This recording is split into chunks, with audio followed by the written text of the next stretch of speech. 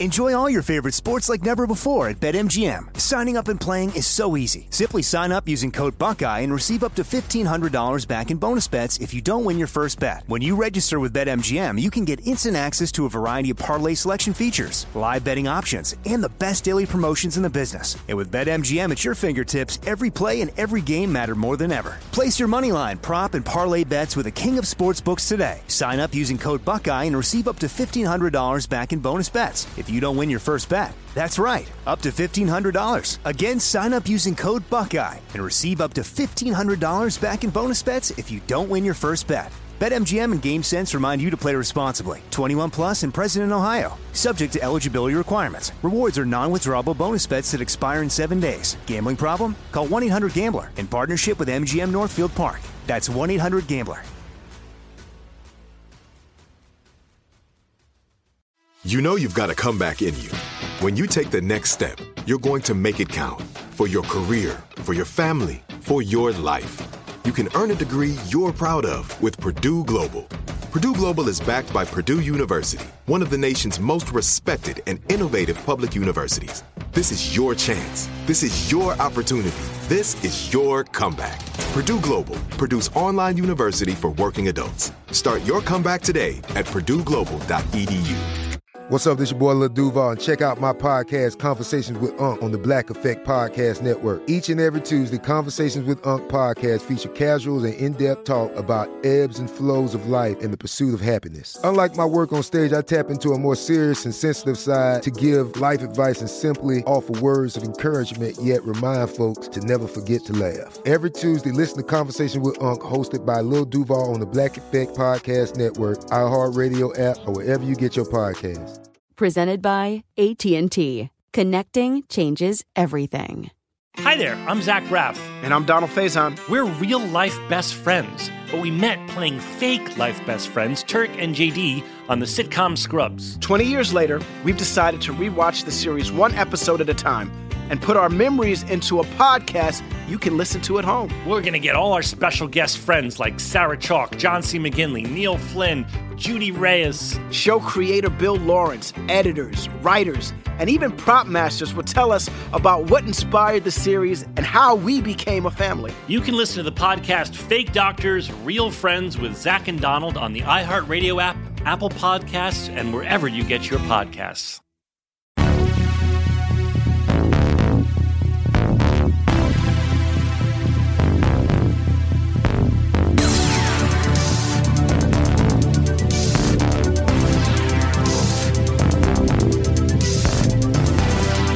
Hello, hello, hello. Welcome to 2020, even though technically I welcomed you last week. But you are listening to 100 Words or Less, the podcast in the year 2020. It's just so weird to say that. And also, sign your checks 2020 if you still write checks. I know it sounds weird, but yeah, because I guess people who commit fraud can just write, like 20 and then add another year onto there, like 2019 or something. So anyways, just a little helpful tip that I saw out there on the internets.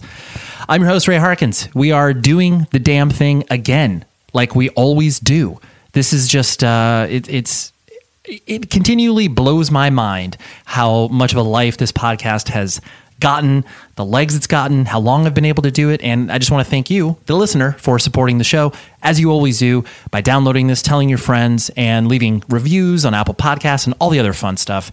So I just really appreciate that. And the guest this week is Ben Cook from No Warning. Is his sort of solo project. Well, it's not sort of. It is a solo project. Young Gov, and he also plays in Fucked Up. He is a very prolific and interesting musician who has dabbled in so many different things in his life. And yeah, he's just a creative individual. And when the opportunity came to have him on the show, I was like, heck yeah, I would love to have Ben. So we talk about so many fun things. And yeah, that's what we're going to do in a minute. But first of all, you need to go support the show even further, okay? Please just go on your favorite podcast catcher, listener, and give some reviews, because that just helps in the visibility. It doesn't really help on like charts or any other weird stuff, but when you give good reviews, more people trust the thing. So please do that. And you can also email the show 100wordspodcast@gmail.com. Always love to hear guest ideas and anything else, feedback you have on shows, because sometimes I put out an episode and I don't get any emails. I'm like, well, that one didn't go very well. Or maybe you really liked it and you just, were afraid to reach out, but don't be afraid to reach out. I love talking to you. But so that's what we got. How am I doing? Thank you for asking. I'm doing well. The new year is upon us and we're back into the swing of things and the routine and school and work and all that other stuff. And tell me this, I was thinking about this morning, compartmentalization. I have always found myself being really good at that. Like, certain areas of my life don't affect me in ways or affect me in other areas of my life. But now, on the precipice of all of these things that are happening in the world, from Australia burning up to, the United States being on the verge of World War III, I laugh because I don't know what else to do there. But I just am having a more difficult time being able to kind of parse these things out and be able to not let them affect my sort of day-to-day thought process, or oh man, I shouldn't be concerned about this, or I don't know. But is that a symptom of aging? Are you able to do that better when you're younger and you just maybe don't care about as much? I don't know. Tell me, because I was thinking about that and I'm just having a difficult time as I get older. So yeah. Email the show, 100wordspodcast@gmail.com. Would love to hear your feedback or thoughts, or if you notice that in yourself, or you're like, no, Ray, you're just a weirdo, and I'm able to compartmentalize still. So, anyways, Ben, just great guest. I mean, he child actor. We were able to dive into that because he did a lot of acting when he was a young kiddo, and commercials and television shows and all that stuff. And then, he's just a great musician as well. Has been able to do some great stuff with No Warning, and then Young Gov is awesome, and all the stuff with Fucked Up. I'm a super fan of Fucked Up, and just love to have him on the show. So this is what we got. He recorded it in his car. He was kind enough to just sit in his car on the Toronto streets, and actually at one point a homeless person came up and solicited some cash from him, which I edited out of the episode, but he was kind and he gave that person $2. So there we go. A loony and a toonie, or two toonie, or wait, one toonie and two loonies. I think that's the proper Canadian, the Canadian fund verbiage. But anyways, here's Ben, and I will of course talk to you as the episode is over. No time for you.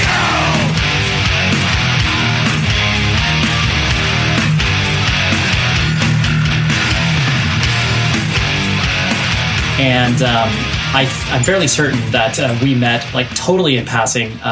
Joey Cahill from 6131 is one of my good friends, and I lived at the 6131 house. So I'm fairly certain you guys crashed there multiple times. And I think it was one of those 1 a.m.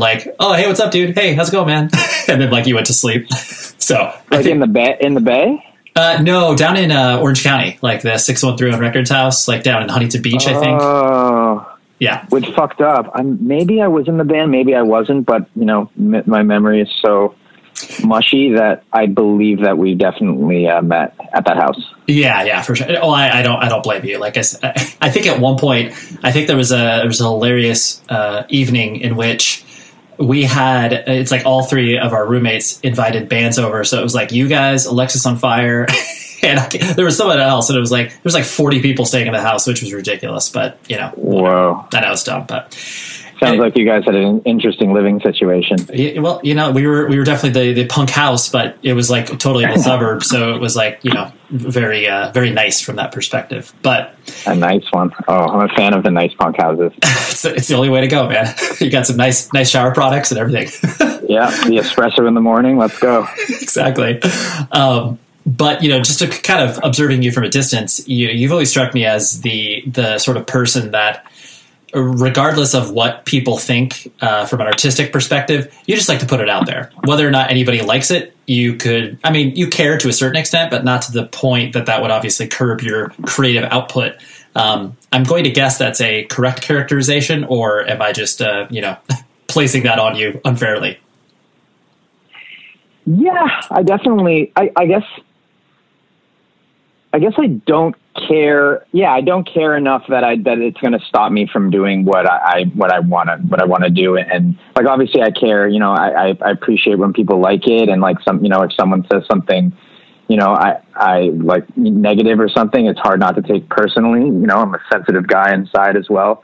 But, I just kind of I don't know, I'm just trucking along and try not to overthink everything. Cause I kind of, you know, when I see other people overthinking stuff, and, you know, it's like, it's sad in a way, because there's a lot of, you know, stuff that's never going to see the light of day because of that.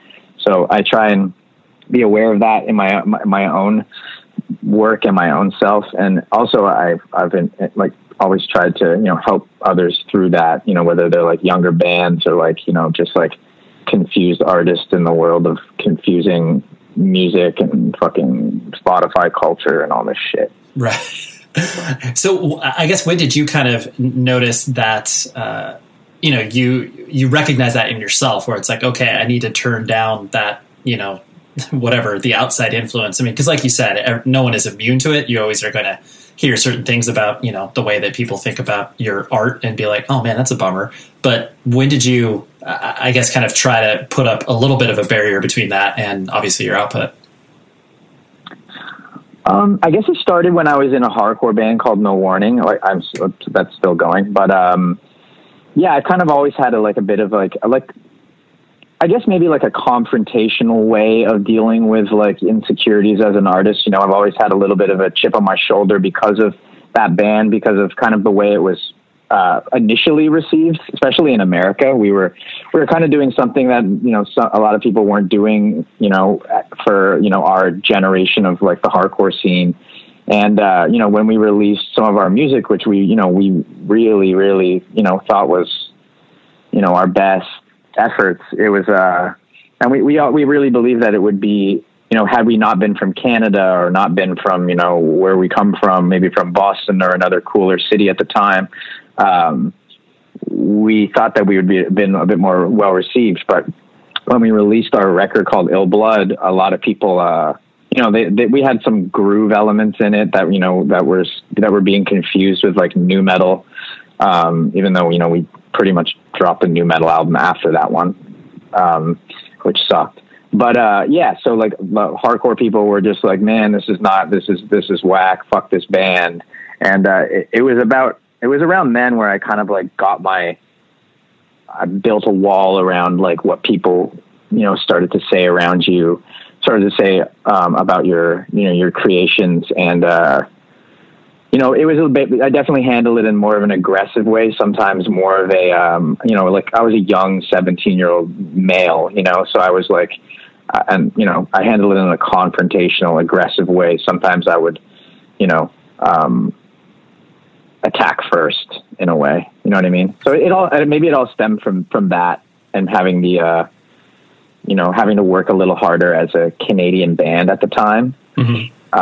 You know, and then eventually, like, you know, 5 or 8 years later, you know, people kind of caught up with that record, and, you know, we were able to like eventually play shows, but it wasn't until maybe 15, 20 years later that we actually came back to play shows with that band and kind of saw the actual effect that it did have. And, you know, we had a hard time believing that it did have an effect until we're like, oh, people like our stuff. Like, we don't remember it being that way. Like, no one was ever at our shows, and people were like, yeah, you've influenced a lot of bands and stuff. We're like, okay, whatever. And then when we came back and started playing these shows about 5 years ago, we definitely saw a completely different vibe. Right.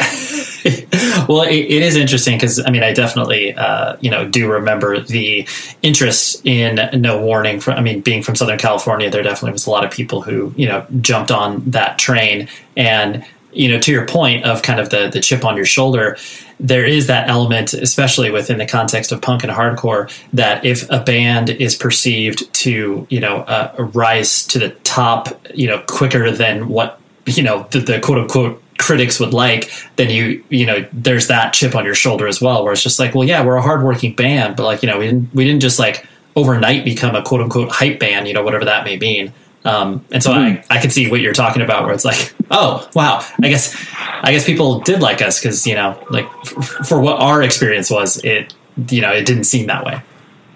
Yeah, it was one of those things where it was like, I used to call it like the 5-year factor. And like, you know, it kind of happened with Fucked Up as well. Like Fucked Up were playing around for a long time. And like, especially in Toronto, I didn't really have that much of a perception of what they were being received like in other places, because I wasn't in the band at the time. But you know, I was a big fan of Fucked Up, and I would see them play all these really small shows in Toronto, and, you know, nobody cared. And it was just like so frustrating to watch. I'm like, wow, this band is so amazing. And like their records are so cool and like, you know, and so smart. And it really did, but it took about 5 years until like, you know, people in America kind of started to catch on, and then Toronto eventually caught on. And it's kind of similar with No Warning, but we didn't have any patience. Fucked Up still going, and Fucked Up were very patient with it, and you know, worked super hard. No Warning, we just kind of were like, oh, okay, this is what you guys have to say? Okay, we're going to sign to Warner Brothers and fuck all of you, and basically almost destroy our careers in music. Right. Yeah. Well, so we were like sensitive little shits. Yeah, understood. And I'll pick at that scab a little bit later, but there's, you know, a lot of biographical information that I'll just kind of, you know, gloss right over, because I think, you know, you've repeated it, you know, a million times in a bunch of different places. But I know, you know, you were born and raised essentially in the Toronto area, right? Or the lower QEW. Yeah, exactly. I was born in like the East End, which is like pretty much like 10 minutes from the downtown center. Sure. And, you know, I know that everyone is always like, oh, dude, you're a child actor. Like, that's so crazy, man. I can't believe you made it out of that. But like, you know, clearly a child actor in Canada is a lot different than a child actor here in America, because, you know, the pop culture landscape is littered with people who obviously did not, you know, be able to make it out of that child actor syndrome. And I'm sure... I mean, I'm sure in retrospect, you're glad that you had that experience, because I'm sure it gave you, you know, some level of confidence in certain respects. But is it just weird to reflect on that now, being like, oh wow, that was a funny experience? It is kind of weird, but you know, reflecting on everything in your life feels weird. It doesn't really feel weirder than anything else that I've done, because I've kind of had like an interesting, you know, go at it so far with, you know, all the bands that I've played in, all the traveling. You know, the acting, the child acting thing it was kind of like a means for me to, you know, make money and afford to do what I really want to do, which was do music and like do this punk stuff for some reason.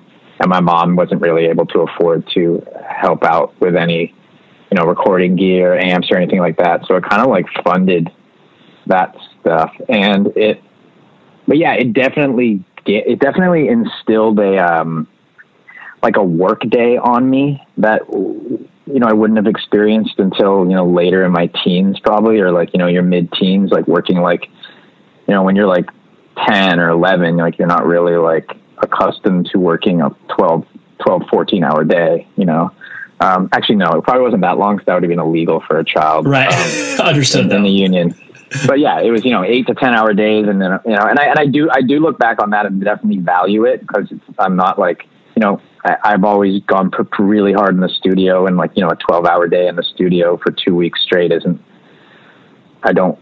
guess I feel a little burnt at the end, but it's not like I also love being in the studio, but, yeah, I mean, it helped me, it basically helped my mom buy a house, a little bungalow in the East End where I grew up, and then I quit, and I kind of regret it, because the money is so good. And now as like an older person, you're like, damn, okay, that was pretty nice.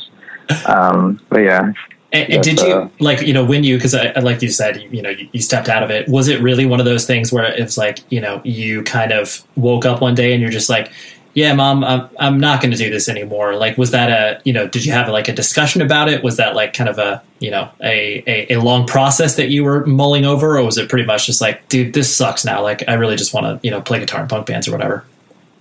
Yeah, I think it was like, I was kind of mulling it over for a year, and I would, you know, I'm pretty close to my mom, you know, she's a mom, but she was also, you know, we were also really close, you know, friends. And, you know, I just grew up with my mom and my brother, so we were all like pretty tight little team. So I would be, and she was a cool mom, you know, she'd understand, you know, if I was like, I don't want to do this. It is so annoying. I don't like any of these actors. They're corny as hell. I'm for some reason a 14-year-old into like this punk subculture and getting into it pretty quickly. And that's not helping me with all the corny vibes, because, you know, I'm starting to feel like this like angsty youth who needs to rebel against what's going on. So she kind of eventually was just like, you know what, if you don't want to do it, then don't. And I eventually was just like, I'm going to do a few more jobs because I know I understand the value of like money, and, you know, we're not rich, and I'm not going to be this little blonde little shit forever. So yeah, it was just, eventually I was just like, I'm done. And I called my agent. I was like, I'm done. I was always obsessed with not being on the side of a bus for some reason. I was like, I don't want to be on an ad on the side of a bus. Right. That's fun. I mean, that's total, what I like to call kid logic, where it's like there are certain things that are really meaningful to you. And like, when you're whatever, 10, 11, 12, 13, like everything is life or death. The show is sponsored by BetterHelp. We all carry around different things that stress us out, right? Like maybe it's something really, really small, like, man, that parking space, it's always taken. And I wish that I would be able to like get it instead of, this person that maybe, isn't the most courteous and considerate. I know that's something very random, but it's true. We all experience different things throughout the day that trigger us in so many different ways. And there are many times where I have been like, I wish that I had a spot or a repository for me to, get this stuff off of my chest. Because if you bottle it up, that is no bueno. And then all of a sudden you explode on a coworker or a friend or a family member being like, the parking spot. And people are like, what are you talking about? That is where therapy comes in. And I love working with BetterHelp because I'm a huge advocate for therapy, broadly speaking. So if you're thinking of starting therapy, please give BetterHelp a try. It is so easy because it's entirely online. It's designed to be convenient, flexible, and suited to your schedule. All you do is fill out a brief questionnaire, and then you get matched with a licensed therapist. And if you are not vibing with the therapist for any reason, you can switch it out at no additional charge. Get things off of your chest with BetterHelp. So visit BetterHelp.com/Ray today to get 10% off of your first month. That's BetterHelp.com/Ray. Enjoy all your favorite sports like never before at BetMGM. Signing up and playing is so easy. Simply sign up using code Buckeye and receive up to $1,500 back in bonus bets if you don't win your first bet. When you register with BetMGM, you can get instant access to a variety of parlay selection features, live betting options, and the best daily promotions in the business. And with BetMGM at your fingertips, every play and every game matter more than ever. Place your moneyline, prop, and parlay bets with the king of sportsbooks today. Sign up using code Buckeye and receive up to $1,500 back in bonus bets if you don't win your first bet. That's right, up to $1,500. Again, sign up using code Buckeye and receive up to $1,500 back in bonus bets if you don't win your first bet. BetMGM and GameSense remind you to play responsibly. 21 plus and present in Ohio. Subject to eligibility requirements. Rewards are non-withdrawable bonus bets that expire in 7 days. Gambling problem? Call 1-800-GAMBLER in partnership with MGM Northfield Park. That's 1-800-GAMBLER. This is it. Your moment. This is your time to make your comeback with Purdue Global. When you come back with a Purdue Global degree, you create opportunity for yourself, your family, and your future. It's a degree you can be proud of, a degree that employers will trust and respect. Purdue Global offers working adults like you over 175 flexible degree programs to meet your specific career goals. These include associate, bachelor's, master's, and doctoral degrees and certificates. Purdue Global degree programs range from nursing to business to communication and more.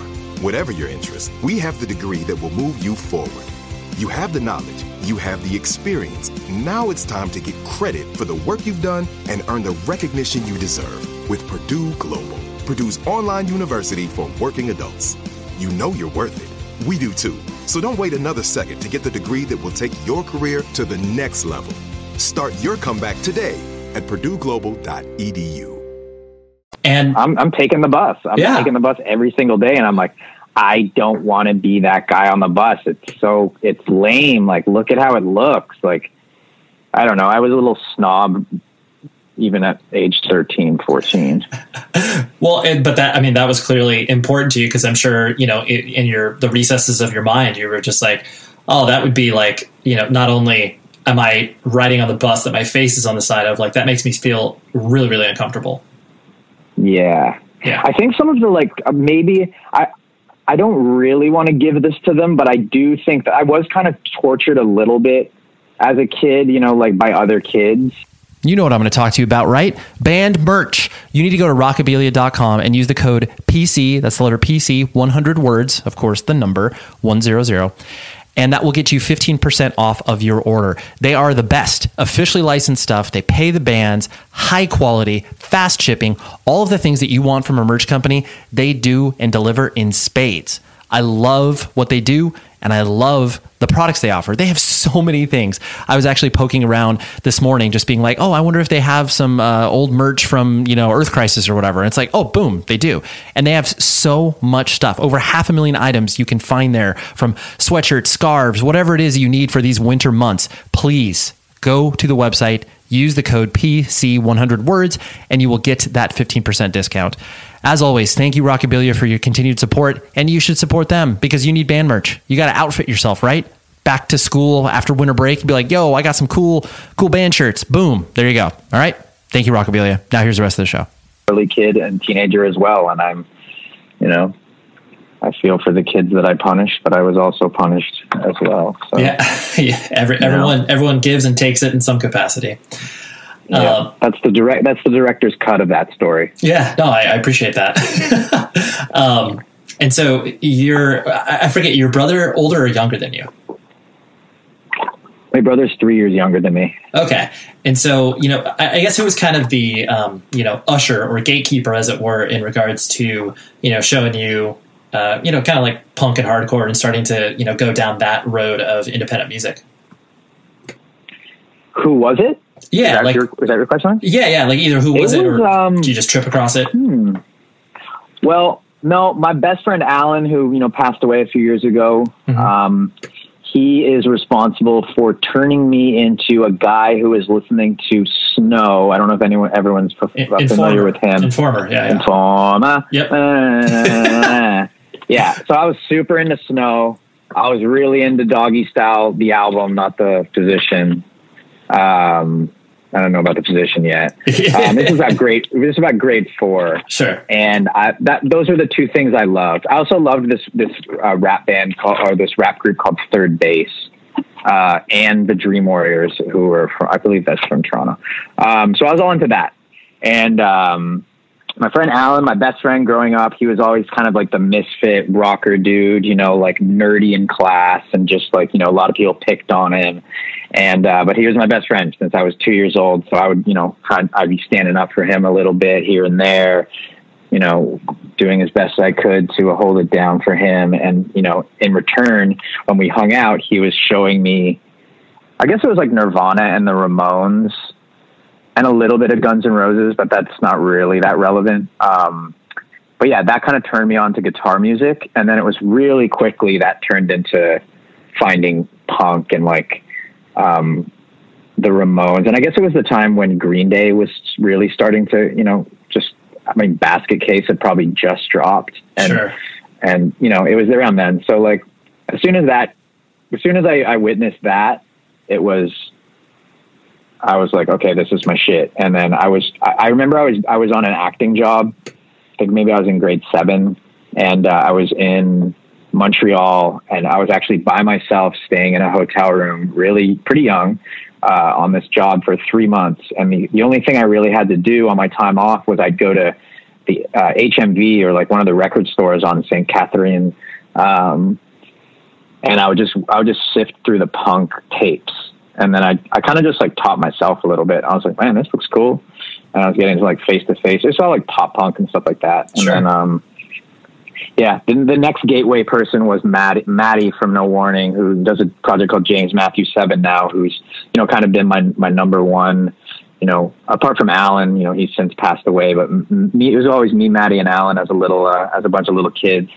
And we were just kind of schooling each other. But Matt really got us into hardcore, and he was coming from like metal. He was like a twisted metal kid who was like really into horror movies, and like, you know, going into his bedroom, you'd feel kind of afraid because there was that many horror posters. Sure. But yeah, he was the gateway into some of the darker stuff. Sure. No, I like that because it when you do find a group of your friends and you kind of all start ping-ponging all these random influences off of one another, you usually have like, the pop punk kid, the metal kid, and like, people kind of have their corners, but then all of you kind of pull each other towards the middle where you start to appreciate all, your metal friend all of a sudden is like, oh yeah, Face to Face. Like, I see where they're coming from. Like they got some solos or whatever. Yeah, totally. He was super into like, it was like that time in the young mind where everything sounded cool, and it was like, a cool time to discover things. And, it was like kind of 90s skate culture was booming. Like, the movie Kids was out and shit like that. And it was like, hip hop was cool as well. We were getting into that and all that stuff, like Tribe Called Quest and like Mobb Deep and shit like that. And we were getting into a lot of stuff through skate videos, and I'll admit it, aggressive online rollerblading videos as well, which some of us were into. It happened. That was the time and the place, man. I'm admitting that publicly. Yeah, I was into aggressive inlining for about 2 years of my life. But honestly, some of those videos had great music. Yeah, and it was just some good shit. It was just a version of it. It was just a different version of a skate video, obviously. Aggressive inlining, but it just didn't age as well. No. I so distinctly remember that, I don't know how much of a video game kid you were, but they had for the Sega Genesis, they came out with a game called Skitchin', in which you were, you'd get on the back of people's bumpers and you would ride. And it was like the lamest game. And you could tell where it's like, oh my gosh, like they clearly were obviously trying to capitalize on this. And then, but yeah, that game did not age well, just like aggressive online or aggressive inline rollerblading. I think I remember doing that. And I think I remember playing that game. And I also remember doing that a lot in real life. Yep, exactly. Hell yeah. And so then, as you started to kind of, have this experience of the work ethic that was being instilled with, you being a child actor, and then like, I'm sure because you were on these huge jobs, you were getting kind of like schooled on set and like, the sort of homeschooling scenario. Yeah, I was homeschooled. I was taken out of school a couple of months a year. I was taken out of school, and the homeschooling on set was a joke. Like I really didn't have to do that much. I would just be like, can I just not do this? And you can just sign and say I did. And eventually I would kind of charm whatever tutor was on set enough to make it comfortable for me. I didn't really, I didn't fuck with high school at all really, or anything past it. But yeah, acting definitely didn't help me. It definitely helped me skive off in all the ways that I wanted to. Right.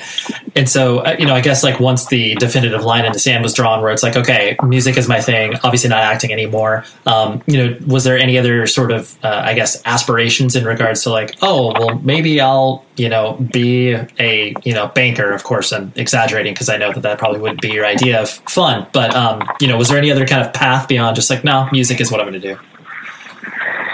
No, yeah, it was literally nothing. I'm kind of lucky that I'm just turning my body in a weird way. I'm lucky because I always knew what I wanted to do, and it was always going to be music, and nothing was ever going to stop me. And I was a stubborn little guy. And, even when I was 12 and it was only me and Alan, and I would talk to my mom super upset. I'm like, I can't find anyone serious enough to be in a band with me. Everyone just wants to play covers and not write any songs. And she'd be like, it's okay, Ben. One day you will find your band. And she was right. Yeah, that's what you're like. And I'm sure you also kind of took the same sort of discipline that you had in regards to, Little League pitching or whatever they call it up in Canada. Do they call it Little League in Canada? No, they just call it baseball. Baseball, okay. But I'm sure no, they call it T-ball. Okay. And then tyke, and then peewee, and then bantam. Oh, okay. Useless information for you to know. No, I always like those little delineations because generically speaking, in America, it's like you have T-ball, but then you pretty much go to Little League after that, like coach pitch or whatever. Yeah.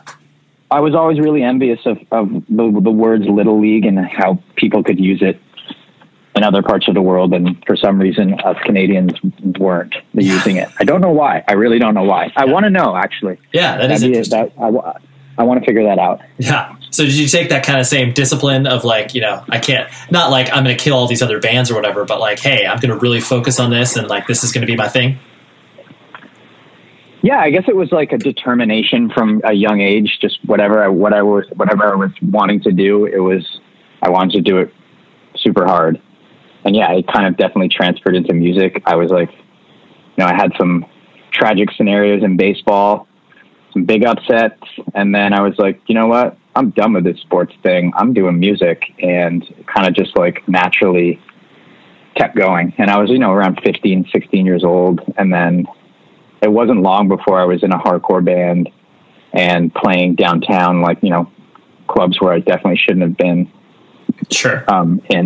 It kind of picked up pretty quick. Enjoy all your favorite sports like never before at BetMGM. Signing up and playing is so easy. Simply sign up using code Buckeye and receive up to $1,500 back in bonus bets if you don't win your first bet. When you register with BetMGM, you can get instant access to a variety of parlay selection features, live betting options, and the best daily promotions in the business. And with BetMGM at your fingertips, every play and every game matter more than ever. Place your moneyline, prop, and parlay bets with the king of sportsbooks today. Sign up using code Buckeye and receive up to $1,500 back in bonus bets if you don't win your first bet. That's right, up to $1,500. Again, sign up using code Buckeye and receive up to $1,500 back in bonus bets if you don't win your first bet. BetMGM and GameSense remind you to play responsibly. 21 plus and present in Ohio. Subject to eligibility requirements. Rewards are non-withdrawable bonus bets that expire in 7 days. Gambling problem? Call 1-800-GAMBLER in partnership with MGM Northfield Park. That's 1-800-GAMBLER.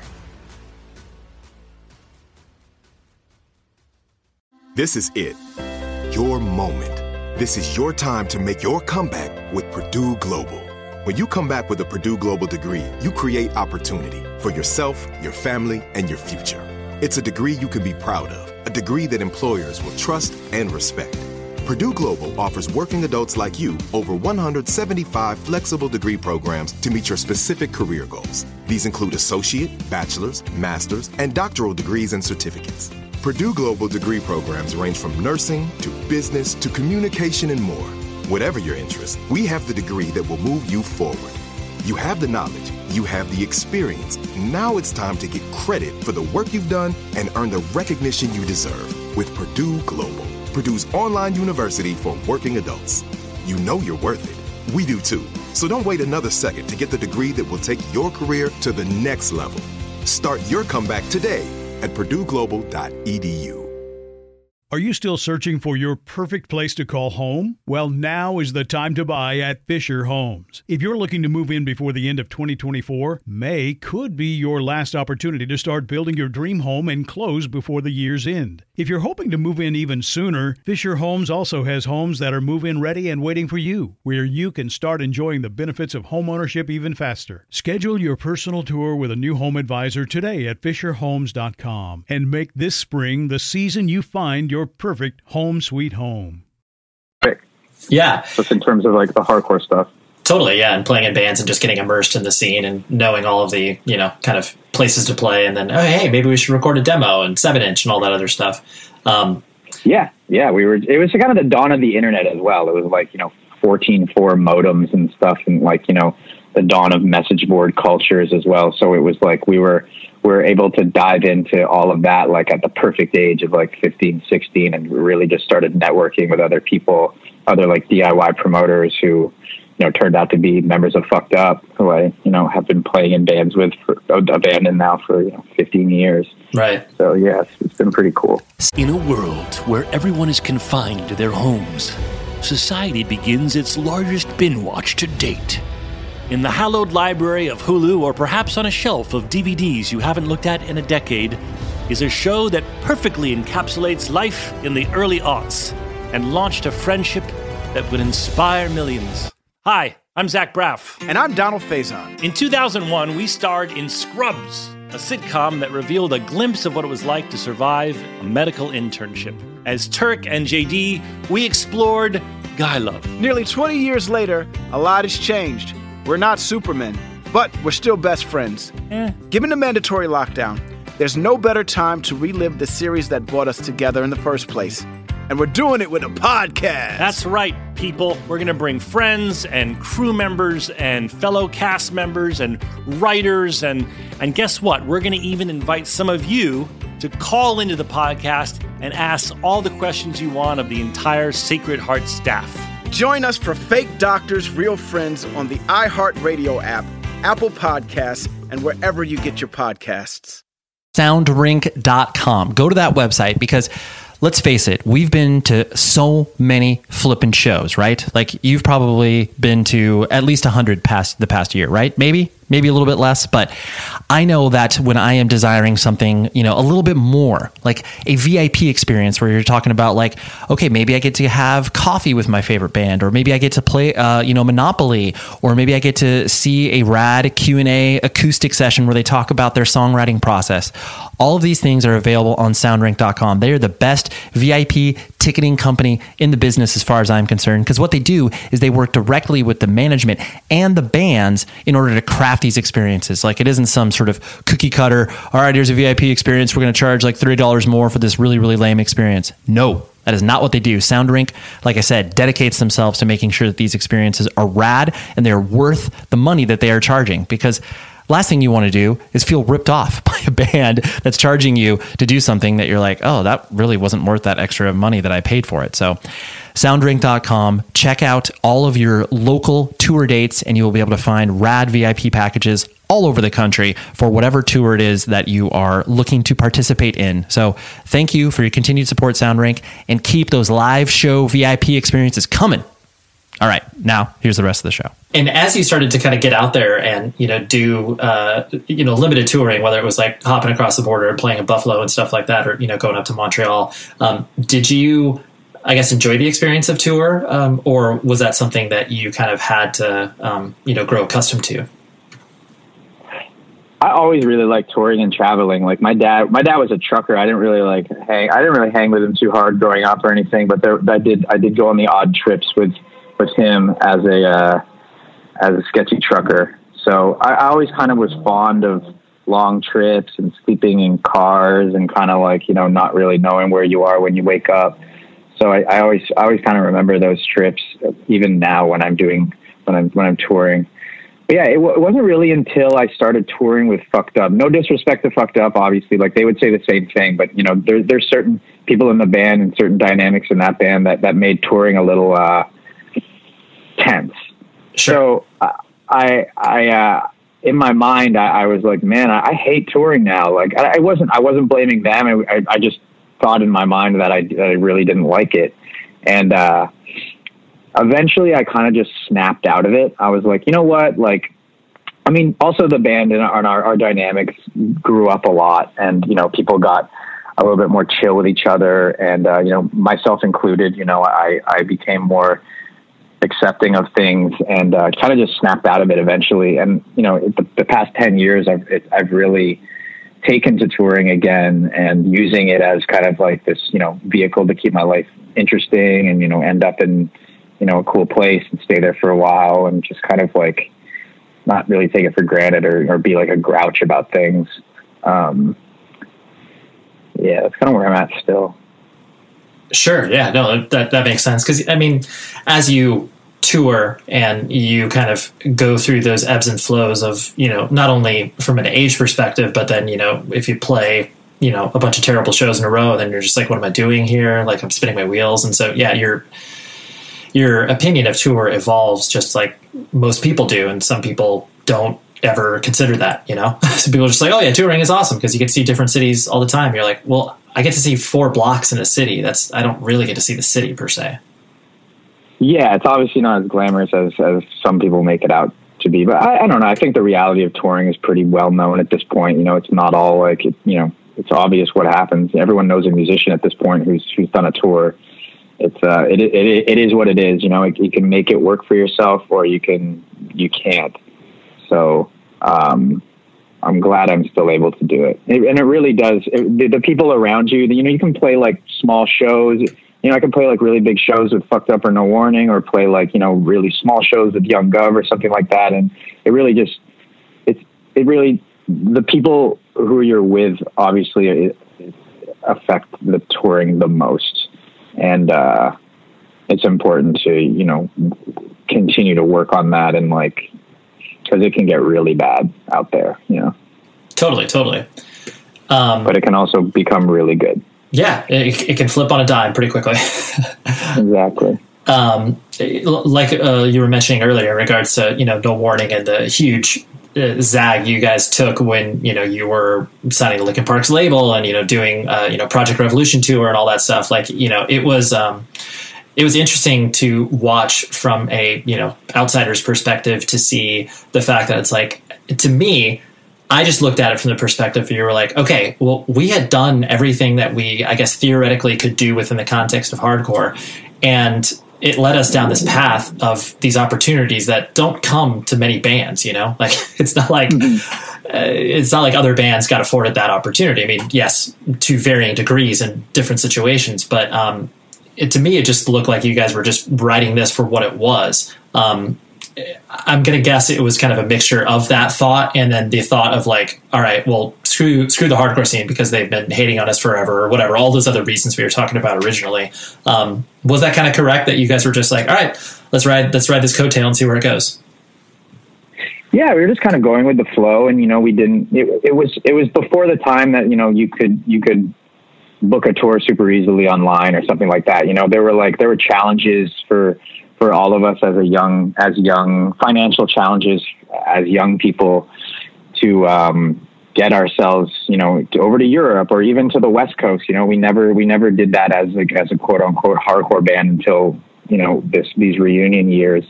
So, you know, having these people, whether they had good intentions or not, or, you know, whether all of them were good or only some of them were good, promising us, you know, X amount of money, and, you know, you guys want to be musicians for a living? Like, this is it. And we're like, well, yeah, we do. Like, and that's what I always wanted to do. And, you know, we were young enough that we were just like, fuck it, let's just do this. And like, you know, if it fails, we're still like, you know, we can do something else. We can try again with something else. And, but yeah, it was a little bit of of riding on that angst towards people not liking our first record right away, which was kind of a huge bummer because we thought it was good. I mean, we didn't think we were like fucking geniuses or anything, but we were like, man, we worked really hard. Oh shit. Okay. Well, fuck off. Yeah. And, yeah, so it was a little bit of all that. Sure. I'm sure that there is one or two anecdotal moments as you guys were kind of, you know, wrapped up in a much larger, you know, scene, because you were all of a sudden surrounded by people who, you know, liked your band that didn't have necessarily the attachment that, you know, maybe you or I do to the punk and hardcore scene. You know, do you have any sort of anecdotal moments in your head where it was just like, whoa, this is really weird that we're in the same room with these people, or, you know, that you got to do the Project Revolution tour? I'm sure that there's a moment or two that make you kind of, you know, laugh, not because you're making fun of it, but just like, oh, that's weird. Yeah, I mean, all the opportunities that we got during those years were weird and, like, you know, surreal. Like, I think the craziest thing that was going down was that we were actually like charting in Japan over 50 Cent, and like we were like, Japan's a strange place, you know. We went there and we were like, fans were meeting us at the airports, like they were like waiting in the hotel lobbies, they were waiting at the trains. Like we were like these little stars all of a sudden as soon as we landed, and it was really surreal, you know. And we were there for 2 weeks. We went back a couple times, and you know, but other than that, it was, you know, just a few of these massive rock tours, like the Project Revolution tour with like Linkin Park. I mean, we were just like, that was an outdoor tour for like 2 months, and we were like 20-year-old kids going insane, doing like, you know, going to the Heineken tent every night and just like being dicks, right? You know, so that's kind of the general memory of those, of the American side of everything. You know, for the most part, like our plan to cross over from hardcore into wherever we were trying to go with it completely failed, and like laughably almost, which is kind of what makes it so funny to like, you know, look back on, or like sweet in a way. Like we didn't even get close to any sort of record sales or anything like that these, you know, big record people thought that we might get to, you know, and we were like, well, okay, sorry you spent all this money. We tried. We tried. Yeah, we're just gonna break up now. Yeah. And, you know, secretly do another band. Totally. No big deal. Yeah. But there was a tour with Papa Roach that we did where we were all in a bus, and that was the only time we were ever in a bus, and that was just a very special and strange tour because we were sharing a bus with their road crew, who also happened to be Motorhead's road crew. And we're like 21-year-old Canadian little boys, and like sharing a bus with, you know, what some of them were crackheads. Totally. And yeah, so we were put in this situation that not everyone gets to vibe with. And, you know, we made it out alive, obviously, and it was fun, and everything was, there were some gnarly moments on that tour, you know, some with older men who were not used to sharing a bus with us. Children, right? Yeah. Yeah. Totally. Yeah. It's like, what are these children doing here? Like we're weathered road veterans that just want to do our stuff and not be bothered by these, you know, these again, children. Yeah. We just want to score crack on the corner in Chicago and do it in the back of the bus. Like, why are all these kids around? Totally. So yeah, that was an interesting vibe. Yeah. I really enjoyed that tour. I gotta say. Yeah. That's, yeah, I'm sure it opened up your eyes in many different ways. For sure. With, you know, specifically with Fucked Up, it's always been interesting because the way that almost every single member has spoken about the creation of the music in the band is that it's a real piece of work, you know, like this is definitely not like, hey, let's just hang out for a weekend and, you know, we'll crank out our records. And granted, of course, the music that you guys do create is very, you know, layered, and there's a lot going on there beyond just, you know, a 2-minute punk song, clearly. Do you, you know, is it one of those things that because of the finished product, that all of the work that you put into it, you're just like, oh yeah, man, like that sucked and it was hard, but like, I'm glad we did it this way. Just because I guess we know no other way to do it, or, you know, what's your perspective on that? Yeah, I guess it's that. Like we would do it. When I was really, there was about 2 records that the whole band was, you know, when I joined, the whole band was really involved in. You know, these last couple records, it's been a little bit more Mike and Jonah, especially the last one. But yeah, we were really making that the way a band would do it, like a punk band would do it. Like we for David, the record David Comes to Life, like we were in a practice space writing songs together, you know, in a tense manner, kind of sometimes, as it is with Fucked Up. I say that, I hope I don't sound like I'm being disrespectful or anything to my Fucked Up family, but you know, it is what it is. But yeah, we would be in that little tiny box for 6 months writing an album. And then, I don't know, it's so disjointed and weird, like how the band works. So like my memories of like studio and, you know, just like going in when it's just me and I do my stuff and like no one's in the studio together.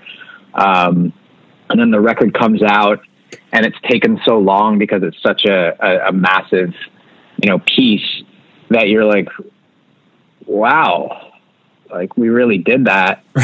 Sure. I don't really remember it at all, but we've made something really cool. Whoa. And then, you know, you move on and you forget about it and you do it again. Yeah, sure. Well, I'm not sure if I'm answering your question. But yeah, that's kind of like the fucked up way.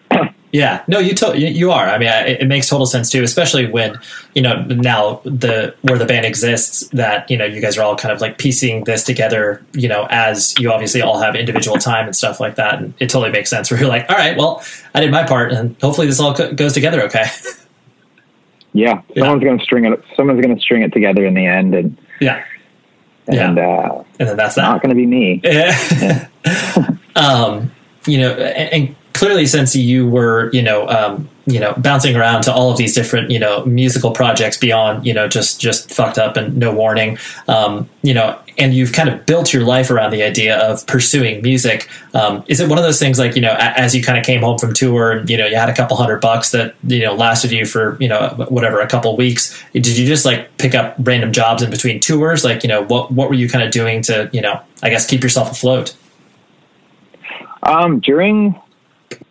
I've had odd jobs between tours. I've had the couple of years between No Warning and Fucked Up where I was just kind of like, maybe music sucks and I don't even want to do this. I'm just going to like work a normal job, fuck bands, like I was in that stage. I was like 25, I think. Like, I managed a boutique tea company where I would make all the teas, kind of a very fancy tea company, but run out of the first floor of a low income housing, project basically.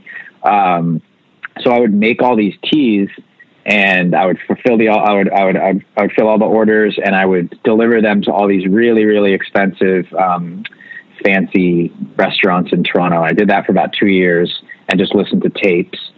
And then an email came, after I'd done a tour with Fucked Up in the UK, kind of just as a roadie / friend. And they were like, you want to join the band on third guitar? We're trying to like take this a little bit more seriously. And I'm like, yeah, tea's not for me. I'll come back to music. And otherwise I've kind of like, acting, like having the union membership as an actor and kind of reinstating myself in that over the years, in between Fucked Up tours sometimes in like the early days of when I was in that band, I would do background extra work for like kind of union dollars. So it would be kind of like a profitable way of just sitting around and reading a book and eating for free. Sure. And barely doing anything. So yeah, I would do that. Otherwise, I've just kind of like figured out how to hustle music in various ways. And sure, I've been lucky because I know a lot of my friends are musicians and they're not in the same position, or, they have to, do illegal things, or, just it's tough to make money as a musician, obviously. Sure. Yeah, well, no, it's just the hustle of being like, oh yeah, let's try to piece this together in some capacity that it will be able to give me the freedom to not only obviously write music, but then to be able to leave for tour when I need to and stuff like that. So it makes total sense. Yeah, totally. I mean, I live in New York now, and like I'm doing the odd thing outside of music as well, just to be able to kind of, continue to lead my life in an interesting way that continues to inspire me to be able to create further, right. Sure. And you've done, I know you've done some, co-writing, stuff as well with other musicians, which I know is always such a interesting scenario, just because, like you, I've had a lot of different friends that have been thrown into rooms with like, hey, whatever. I just remember hearing stories from like, Dallas from City and Color, Lexus on Fire, and just being like, hey, go to this room with this person. And it's like, oh, we got 3 days to write a couple songs. And usually the first day is like just trying to break the ice of not being weird and stuff like that. What's your experience been with that? I've always done really quick sessions. They haven't really been, sit in this room for 3 days with this person, luckily, because sometimes you don't gel with the person or like them at all. So I've really just come in and out of these sessions. Maybe they're 5 to 8 hours, and I'll just offer whatever I can at the time. It's worked out sometimes, and sometimes it hasn't. I did some stuff with Sum 41 back in the day, and I kind of just rolled in. They're like, we want this. We want it to sound like this. I'm like, all right, here's the riff. Here's the whole song except the chorus. And I was just like, in my mind, I was like, this is horrible. Like, I can't believe I'm doing this. Like, but it's for them, so I don't care. No disrespect to them, but, it's different writing for other people. I wouldn't have kept it for myself, but it seemed like a good idea at the time for Sum 41 and actually became a successful song. But yeah, it was kind of just like that, just guessing. It's just a guessing game.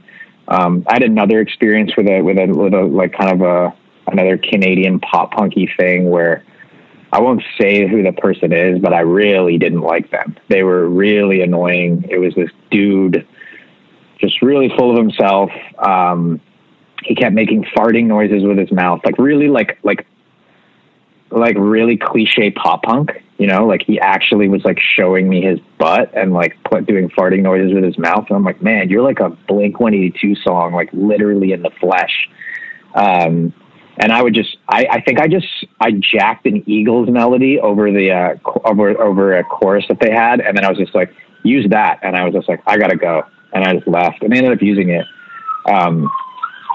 But my favorite co-writing vibes is more just like with people who aren't necessarily like established artists. They're just actually just wanting to create a really good song. And like, I actually believe in them, and whether they, you know, are successful or not, it's just a pleasure to work with them. You know, I just did a track with a person from New York, an artist called Sedona.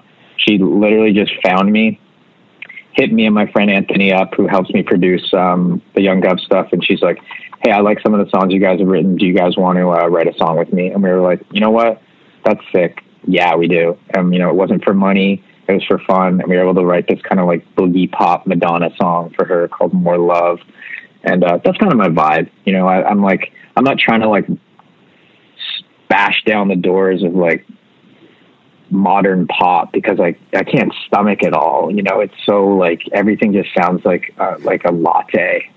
It's just so like, I guess you could use the term gentrified. Sure, it's very vanilla. It's like, yeah, super vanilla. Everything sounds like an algorithm, and it's just like there was a point where I was like really stoked. I was like, I want to write this song. You know, I love this. I like, you know, NSYNC or like, you know, even Katy Perry or some shit. I'm like, man, this is like a power pop song. This is a pretty cool song. Like, I would love to just like sit in a room with someone and like write something like that sounded like this. But now it's like, I can't really stomach a lot of the stuff. So I'm just like, I'm just doing stuff for fun at this point. Right. Totally. Yeah. You're not going to sign some big publishing deal and be like, all right, I gotta write with 12 people this year that are all going to be things that I most likely won't like.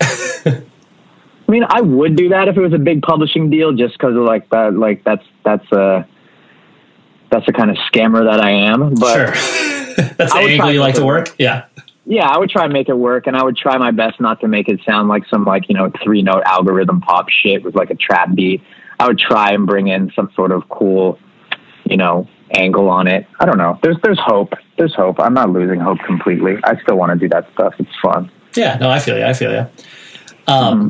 Last thing I kind of want to hit on was the, you know, most people that look at, you know, Young Gov and are just like, oh man, it's so crazy that this hardcore dude is doing this, like, you know, R&B rap influence stuff. Like, you know, almost every single piece of press about that since he started putting out music is some version of that, which is, you know, I always find comical, because usually people that are putting out, especially when you're an adult, people that are sometimes putting out music, it's not reflective of either what they listen to. But when you're an adult, you're like, oh no, I actually want to put this thing out. You know, it's like some people have been playing in their pop punk band for 20 years. And of course they're not going to start rapping over that, because that would bum, you know, every Newfound Glory fan out or whatever. You know, it's not like they can start doing that.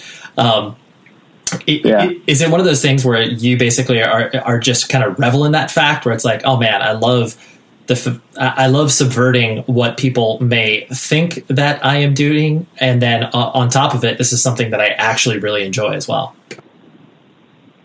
Yeah, I mean, it's fun to be sneaky. It's fun to like, you know, just like sneak something in there. And I don't actually know what you're referencing when you say rap and R&B, because I don't think I've ever really done that personally. It's kind of, you know, people think that the Young Gov project is like a SoundCloud rap because it has the word young in it. Right. You know, like young lean and young thug and all that stuff, but it's actually not that at all. But, yeah, I like the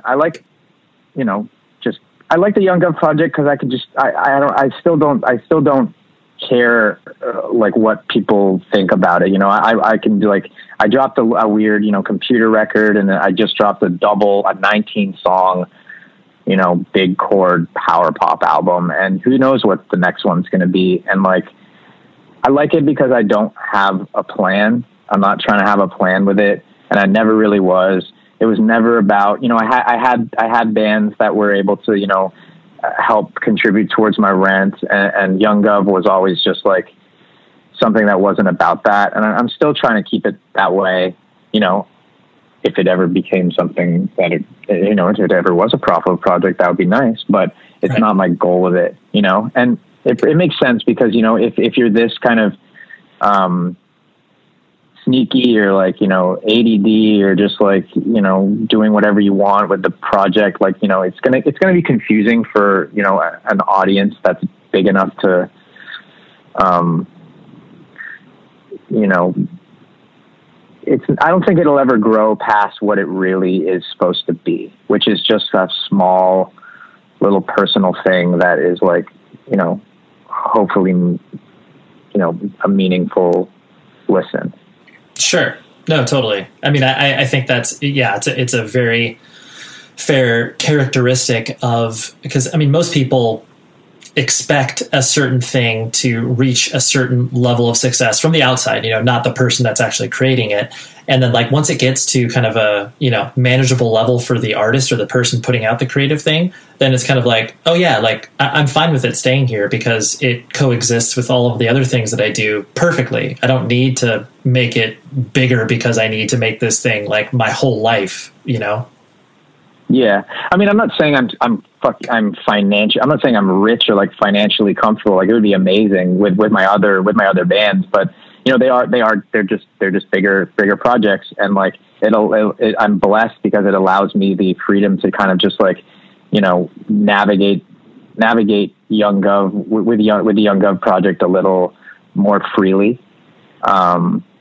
And yeah, it's just a weird time with like, you know, everything's views and numbers and stuff like that. And like, I was doing this project before views and numbers existed, and it's never going to be about that, you know. And I'm lucky that I don't have to consider that as much as other people, you know, because I know it's so much pressure to just like, you know, put your music out and hit right away or blow up or like be some like, you know, whatever, you know, some clout shit. And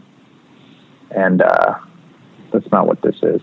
Right. Yeah. This is your personal project, and you can take it in any direction you want musically, where it's like, yeah, it all, you know, it falls under the, you know, guitar based thing, but you know, you can do whatever you want with it and bring whoever collaborators you want on, and, you know, just guide it at its own pace, as like you said, as opposed to, you know, trying to accelerate it because you need to capture some modicum of success.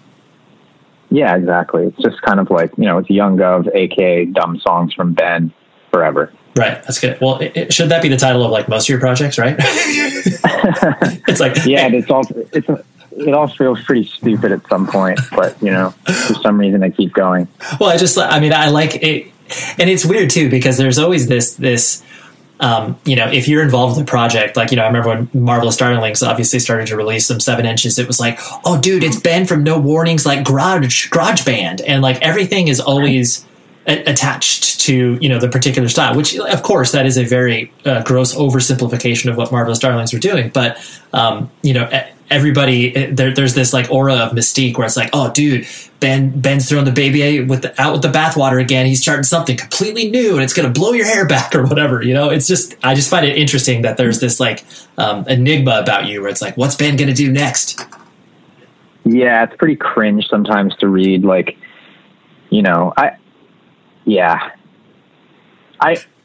guess it's that. I don't know. Yeah. Maybe I guess that's cool. I don't know. When I read stuff, I don't know, it's just like, I really try not to read what anyone writes or anything, like, you know, and it's always going to be Ben from No Warning or Ben from Fucked Ups, like a Young Gov project. And I understand, like, writers need to like follow a certain formula and say it sounds like what they think it sounds like. I just like, it's just so boring. But I guess it's because it's such like, at this point, it's such a low paying kind of like, low paying kind of not really like popular form of media anymore, that they just hire people who don't really like, aren't going to be like necessarily a cool critic of culture, I guess you would say, you know? Sure. Which just explains like why, lowest hanging fruit.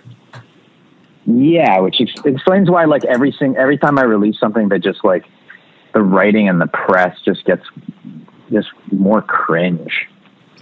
I'm not trying to sound like a dick. I'm not trying to sound like a dick or anything. I appreciate people listening, but it's just like, that's just my take on it, you know? Like, people can, you know, review my record, and that's cool, but, you know, that's my review on the current state of music journalism. It's like, it's horrid. Right. Well, especially too, where most of the times, I mean, from my past experience in dabbling in, you know, journalism, because I definitely don't view this podcast as journalism, is a lot of times people just get emailed a list of like, hey, here's 20 artists that we're covering. Like, do you want to write a piece on this? And, you know, maybe like 3 artists gets picked, and then there's 17 others that get assigned. And then, yeah, you're left with kind of this guy was in No Warning and a band called Effed Up. And then, yeah, you just get the lowest hanging fruit, like you were talking about. Yeah, it is what it is. It's not something to, like, you know, talk too much about or be too negative about. It's just like, I'm kind of just chirping my mouth off at this point, but it feels good. It feels good to get it off my chest in a different medium. So thank you for that. It's my pleasure, Ben. Because I'll say this because this is me having a chip on my shoulder still as a 35-year-old man. I read this article where someone compared the new Young Gov to Foster the People or something. Oh. And I was like, of course this comes from Canada. Like, I'm like, these are fighting words, dude. Like, are you kidding me? Totally. Like, you're like, fuck that, man. Yeah. Let me tell you what influence is not worn on my sleeve. Foster the People. Yeah, it's just hilarious. It's just like, wow, that couldn't be like worse. Like, damn, like, I don't know. Foster the People meets Chainsmokers. Yeah, dude, I was just like, shit, man, like, you're missing the point. Yeah, you're missing the point, dude. Yeah. You got paid to compare me to Foster the People? Like, that's pretty sick. Like, man, I wish I had that job. No, I don't. Yeah, you're like, let me see if I can scam that angle. Oh, hell no. I couldn't do that. No. I would not be alive. Yeah. Well, Ben, thank you so much for hanging out, dude. I really appreciate you walking me through all this random stuff in your memory banks. But yeah, this has been fun. Thank you, man. Thank you so much. I really appreciate it. It's been really cool. Oh boy, Ben, just a treat, right? Love to hear his perspective. Love the takes that he had, and it was just, yeah. It's always nice when you have a certain, I guess, thought process about how a person is going to be, and then they come on the show and it's like, oh, they've confirmed it, and they also are even better than I thought they were going to be. And Ben was exactly that. I knew the chat was going to be rad, and then he defied my expectation, or not even defy, I guess correlated my expectations. But anyways, next week I have Daniel Austin. He is a vocalist from a band called Die Young. He's also a published author, a poet, a vegan powerlifting impresario. He is a man of many, many talents, and I've known him for a long time, and I wanted to have him on the show because he is a guy that is very focused and disciplined, and just has an interesting experience traveling in a lot of different worlds. And he also worked for PETA for a long time, doing some animal rights advocacy. And so that's what we got next week. Okay, please be safe, everybody. Hey, Miles. Yes, it's Jack from work. Yes, hi. Did you know that we host a daily news and culture podcast where people can go to get caught up on what is happening? Are you confused about that? You're talking about the Daily Zeitgeist. I just wanted to make sure you knew, and that everybody knew, that you could listen to us every day, twice a day, talk about what is happening, and they could learn everything without feeling the life drained from their soul. Yeah, I think at the Daily Zeitgeist, we like to give people a balance of just enough news that they feel informed and just enough laughs that they're not overwhelmed and can have a decent day after listening. So guys, listen to the Daily Zeitgeist on the iHeartRadio app, Apple Podcasts, or wherever fine podcasts are given away for free. The show is sponsored by BetterHelp. Trust me in saying that no matter who you are, mental health challenges can affect you, and how you manage them can make all of the difference. That's why everyone should have access to mental health support that meets them where they are and helps them get through. BetterHelp provides online therapy on your schedule. It's flexible, simple to use, and more affordable than in-person therapy. Connect with a licensed therapist selected just for you. Learn more at BetterHelp.com. That's BetterHelp.com. Okay, round two. Name something that's not boring. A laundry? Ooh, a book club. Computer solitaire, huh? Ah, sorry, we were looking for Chumba Casino. That's right, ChumbaCasino.com has over 100 casino-style games. Join today and play for free for your chance to redeem some serious prizes. ChumbaCasino.com. No purchase necessary. Void where prohibited by law. 18 plus. Terms and conditions apply. See website for details. This is Malcolm Gladwell from Revisionist History. eBay Motors is here for the ride. With some elbow grease, fresh installs, and a whole lot of love, you transformed 100,000 miles and a body full of rust into a drive that's all your own. Brake kits, LED headlights, whatever you need, eBay Motors has it. And with eBay Guaranteed Fit, it's guaranteed to fit your ride the first time, every time, or your money back. Plus, at these prices, you're burning rubber, not cash. Keep your ride or die alive at ebaymotors.com. Eligible items only. Exclusions apply.